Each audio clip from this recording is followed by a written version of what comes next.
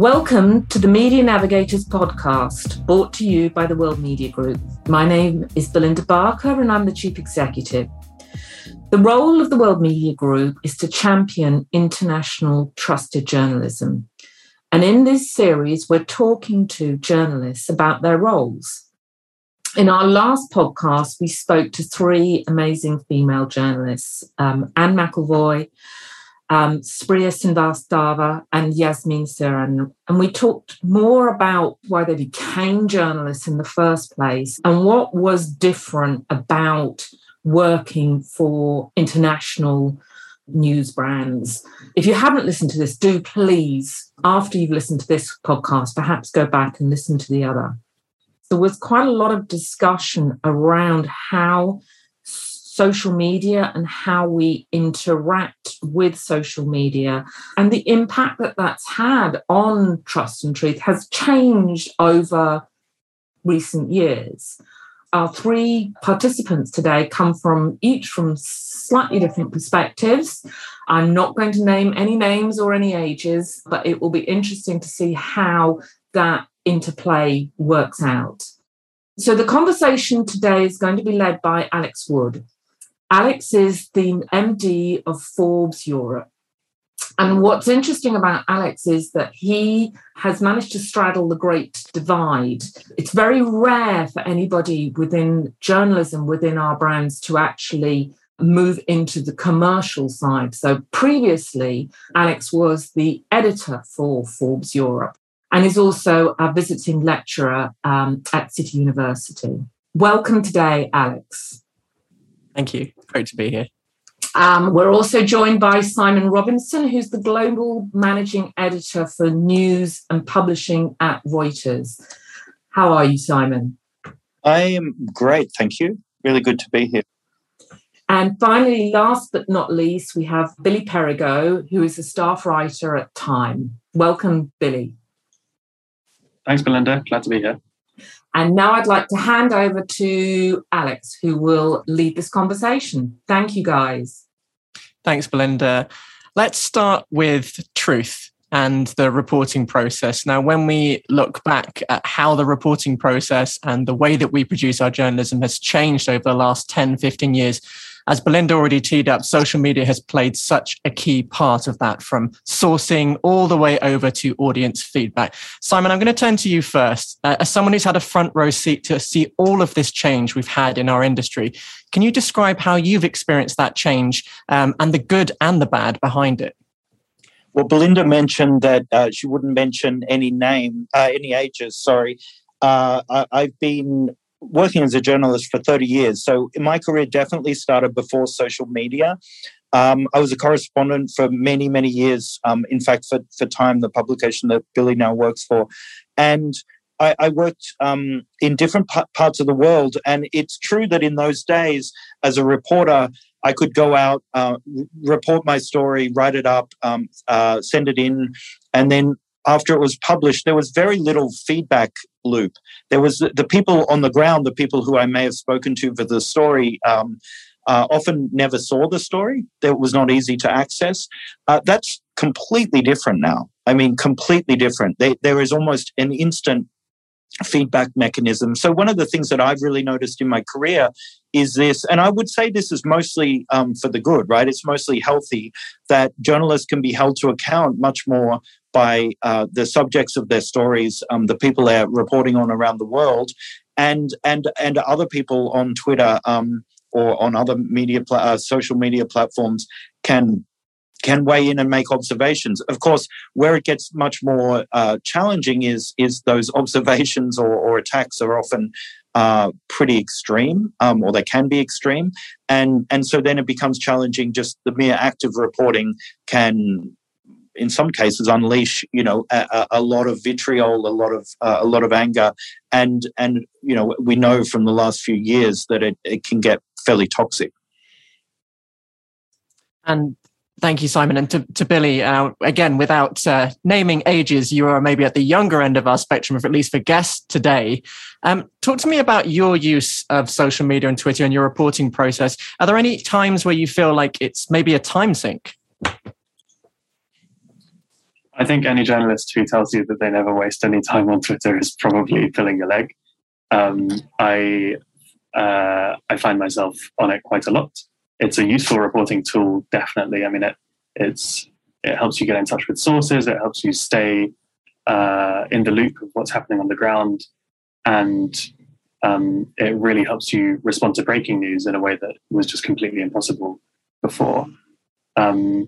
I think the question of trust online goes far broader than Twitter, though, as well. And like you said, I'm perhaps the youngest on this panel, and I really struggle to remember a world without social media. I was very young when I registered my Facebook account, for example, and I remember when social media. Maybe this was just my kind of rose-tinted spectacles to my youth, but when it was a positive thing, more so than a negative thing, at least. I remember using it at university and thinking, oh, this is what the platform was designed for by Mark Zuckerberg in his dorm room at Harvard. And it was fantastic for staying in touch with, a wide circle of people on a campus. But I graduated the year that Trump was elected, and it was very clear to me that the story of how these new socio-technical systems were impacting our democracy and our society, and also on people's individual mental health, was going to be one of the biggest stories of our era. And I think that's definitely been shown to be true. And I wonder, just thinking about my other hat that I wear at City University, looking at students throughout the years, and I've noticed this trend. So we used to have this great exercise at City University. Your first class, we would literally chuck you out the door and say, go and find a story. And it's an incredibly good exercise, to make people feel more confident, go and talk to people. But now, over the last couple of years, my students will immediately turn to social media, Twitter in particular, and scout around for stories. And Simon, I just wanted to ask you, from your perspective as a managing editor, do you feel that maybe means that we as an industry are missing stories, the stories that maybe are in front of us, and we're going straight to social media instead of traditional sourcing and reporting? Yeah, I think that can happen for sure. I think one of the skills that I've noticed in the newsroom that I think that we no longer do nearly as much as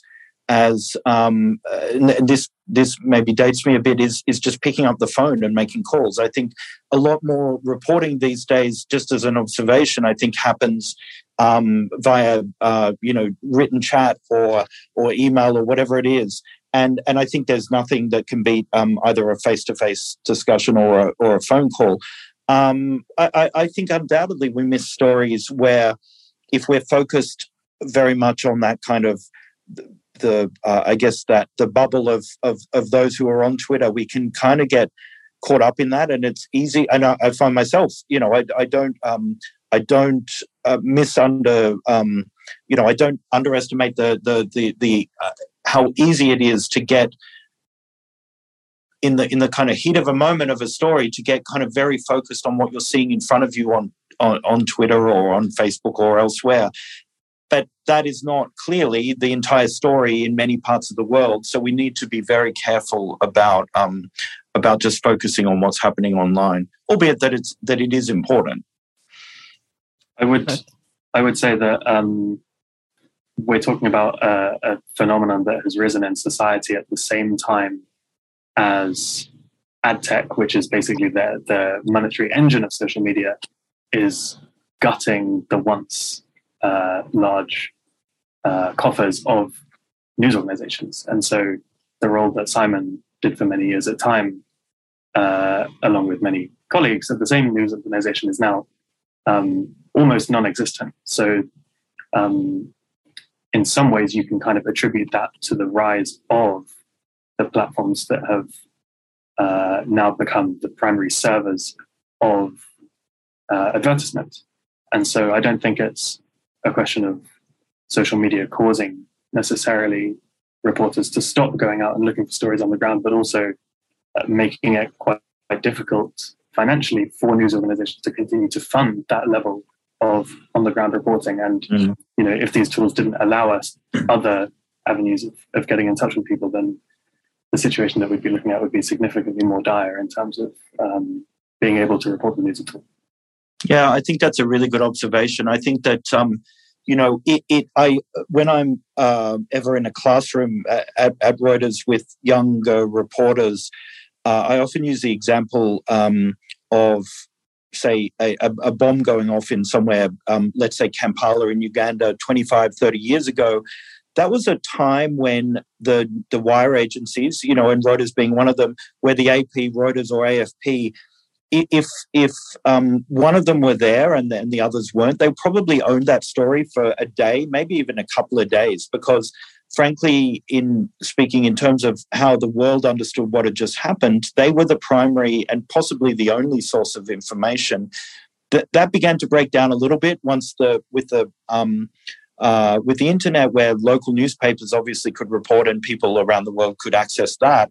But nowadays, if a bomb goes off in Kampala, there's going to be all sorts of information on Twitter within seconds. So in terms of the wire agency's ability to compete, that's really, really difficult. Our main competitor almost is now some of the social media platforms in a weird way.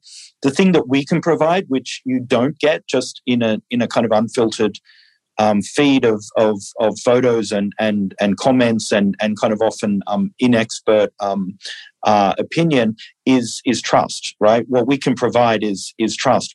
And that's why for us it's kind of a fundamental and existential kind of point of pride that we cover the world in a way that you can trust. I think this kind of brings us really nicely to, and Billy, you've already mentioned it as well, that maybe tension between the news publishers and the platforms as well. Billy, how else can we as news organizations reinforce the value that we give over platforms when it comes to breaking news stories? Yeah, I think one thing that's important to realize when you're talking about platforms is that they tend to optimize for attention, which means that they design their systems in a way that tries to amplify content that they think will keep people looking at their own platform. And often that correlates with the things that news organizations write about as a matter of bread and butter. So breaking news, the topics of the day, but it doesn't always correlate with that. So it's an imperfect proxy. And you guys will probably remember, there's one weird trick, BuzzFeed style clickbait headlines. And that's the kind of signal of how the kind of rules of physics of the platforms don't necessarily align with the long-standing priorities of news organizations to report the news. And what we've seen over the last 10 years is news organizations trying, with varying degrees of success, to adapt the way that they tell their stories to align with those incentives that the platforms present them with, because platforms have become the primary distribution mechanisms for those stories, which bring in readers and therefore bring in revenue at the end of the day. But it is imperfect. I mentioned BuzzFeed. In the Facebook files, the leak that came out last year, there was a story about how BuzzFeed's CEO sent a letter to Mark Zuckerberg saying, look, the stories that are doing best on our website are not the ones that are best for the world. It's the silly ones that are doing the best, and clearly there's a problem there. And I don't think Facebook did change their algorithm in response to that. So, and I want to push you on that. Actually, I'm curious to ask your perspective on this as a relatively younger journalist on our panel today. How does it make you feel when you see, though I've had this so many times in my career, you've done some incredible investigative reporting, a really meaty story, and traffic-wise, it just doesn't fly compared to the quick, silly April Fool's tech story, let's say? Yeah, funny story that I always tell is that still my best performing story on the Time website is a story that I wrote during when I was an intern during the Christmas party with a glass of champagne on my desk about a UFO sighting. Well, those are always the best stories. Yeah.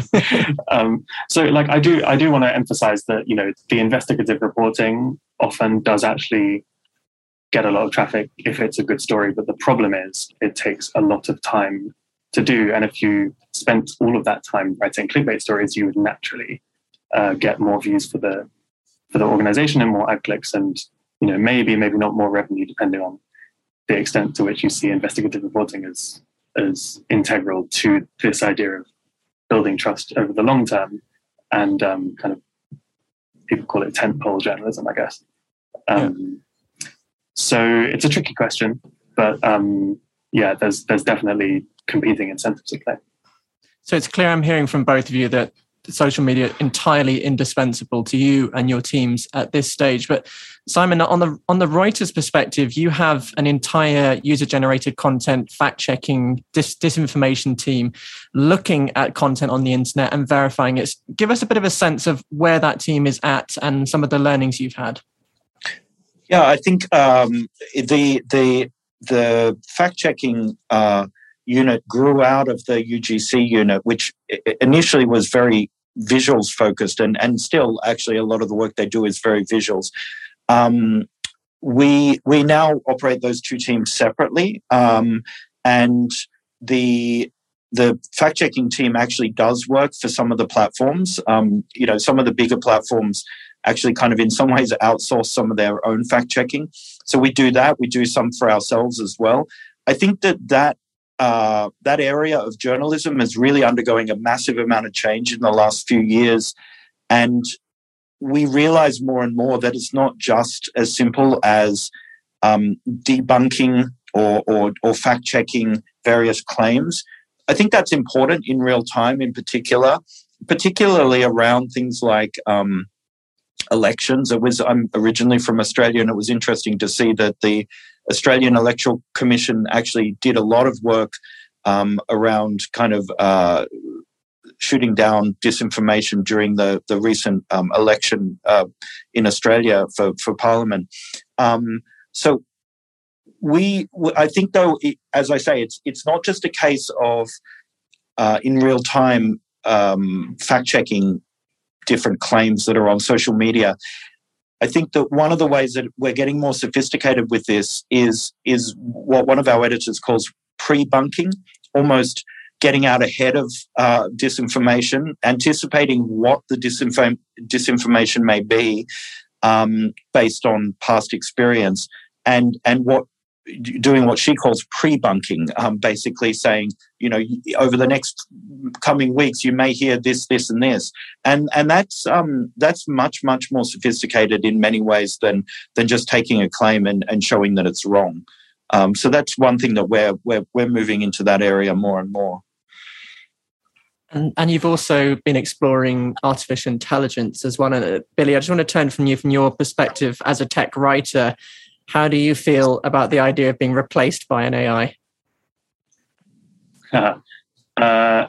Luckily, I don't think AI is anywhere near the capability of replacing the job that a reporter does in most contexts, but in the sense that lots of people used to be employed at news organizations, basically rewriting content that existed on other platforms or documents already and turning it into a news story in order to gain a small slice of the attention pie.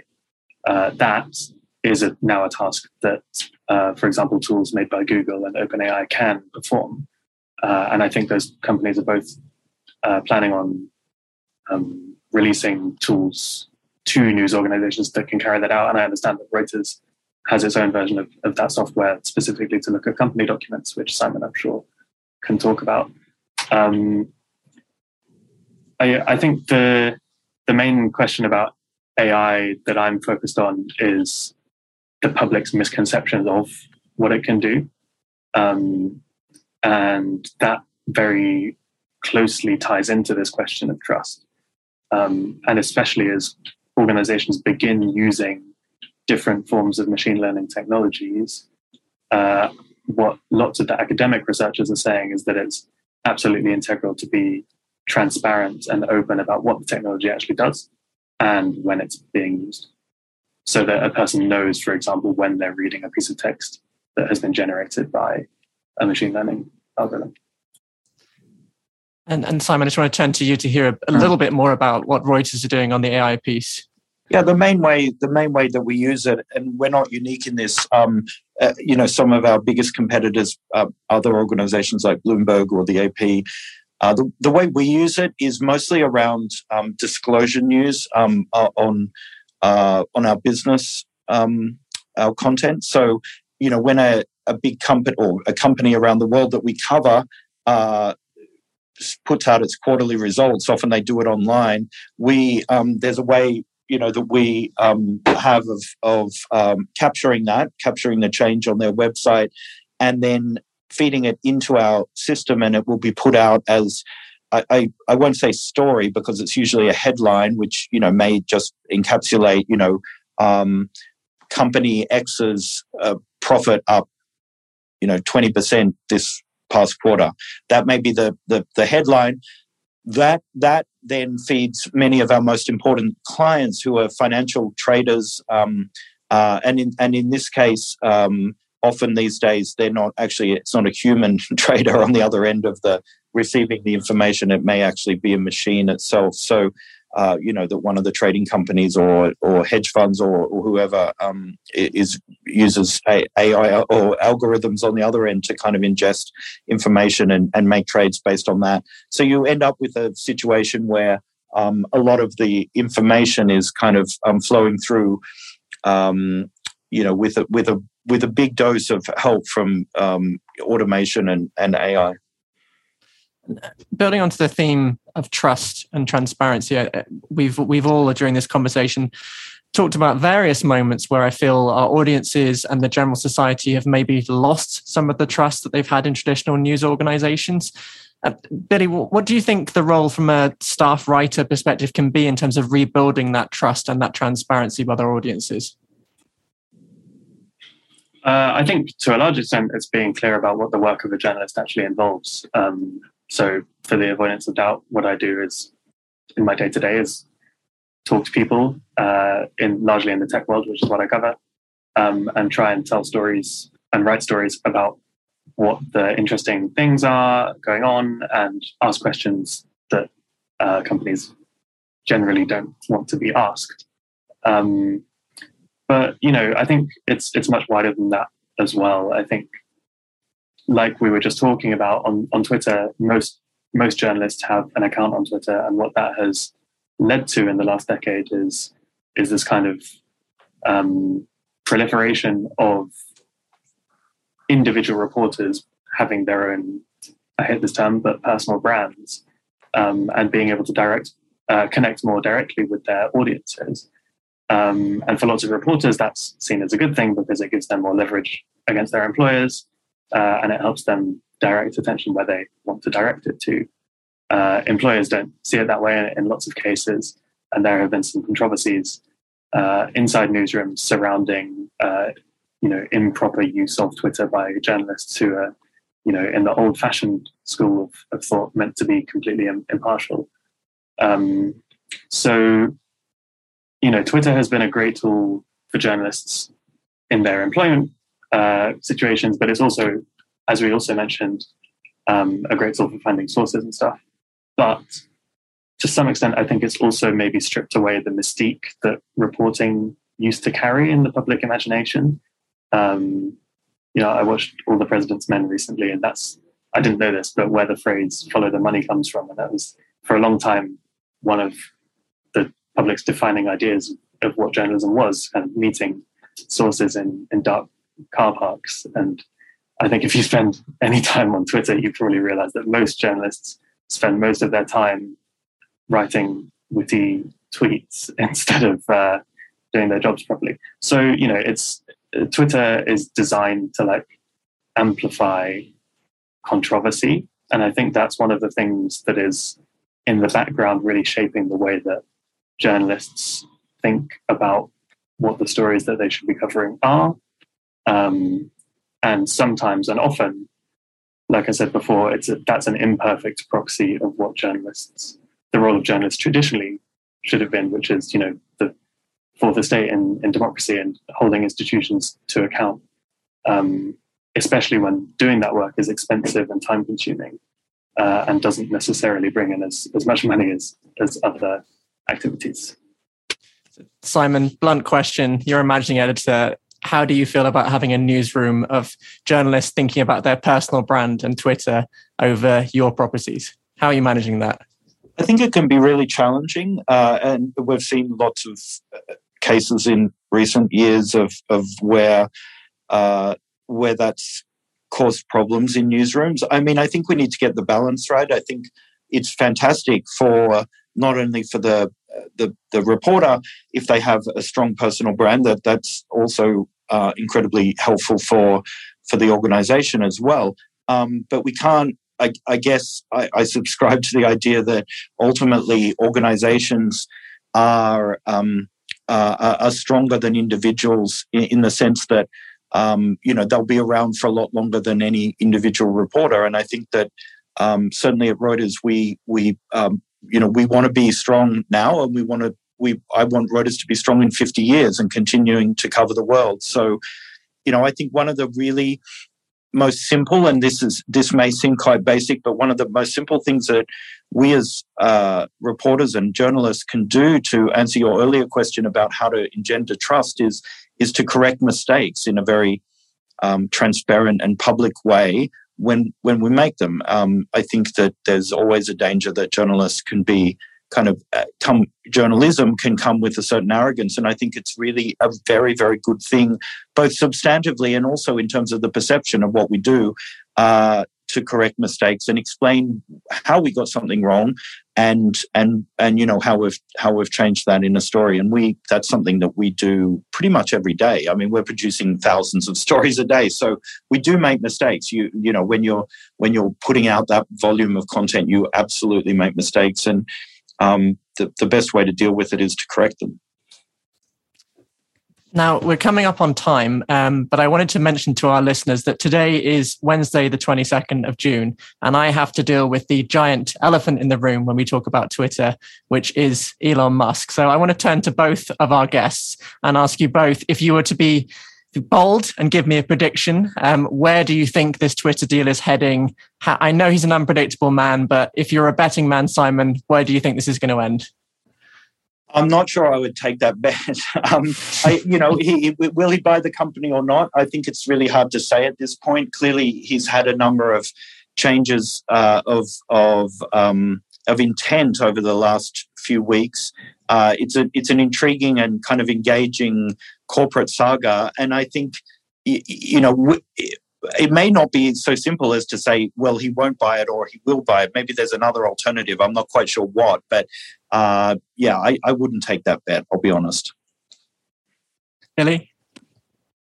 Yeah, I'm with Simon here, but what I would say is that some of the Twitter employees who I'm speaking to are operating under the assumption that it will happen in some form or another. From looking at the public reporting, it seems that he has taken issue with this idea that there are too many or more bots on the platform than Twitter had previously acknowledged, despite giving up in the previous deal that he signed with the company his right to do any due diligence whatsoever, including quantifying how many bots are on the platform. Who knows? I don't know. Lots of people don't know, but it's clearly a huge disruption within the company. I did a report recently on how many people who are working on the safety and algorithmic issues within the company have been distracted and feel like if it does go through, lots of their work might be sidelined or even thrown in the bin entirely. And assuming if this deal does go through, Simon, just briefly, what does that mean for a news organization like Reuters? I mean, I think it depends on what exactly he does with it. It's possible that the enormity of owning something like Twitter will possibly change his approach to the things that he's identified as problems. On the other hand, I'm not sure there's much evidence that that's been true in his past. So, it sounds slightly mealy-mouthed, but it's really hard to tell exactly what it will mean. Reuters has a number of commercial contracts with Twitter. We publish various things on Twitter. We obviously, our journalists use it as a way to highlight their stories, to distribute their great work. We use it as a reporting tool. It is an incredibly vital part of a modern reporter's kind of armory. It's really important. Not the only thing, but it will be super interesting to see what exactly he does with it. Brilliant. Well, I think unfortunately we have run out of time. I want to say a huge thank you to both of our guests, Billy and Simon, for your time. I've loved hearing all the insights. And now it is time to hand back to Belinda. Thank you so much, Alex. It's just always such an honour to sit and listen to conversations with journalists. It brings everything so much to life. And if you enjoyed this podcast, do please subscribe to our channel, and you can always check out the website, which is world-media-group.com, where you'll find all sorts of other bits of pieces of thought leadership and podcasts. I do hope you will join us again soon. And I would just like to thank again Alex, Simon and Billy for sharing your time with us. Thank you so much. The World Media Group is an alliance of the world's leading international media organizations that connects brands with highly engaged, influential audiences in the context of trusted and renowned journalism. For further information, please go to our website, world-media-group.com. Thank you.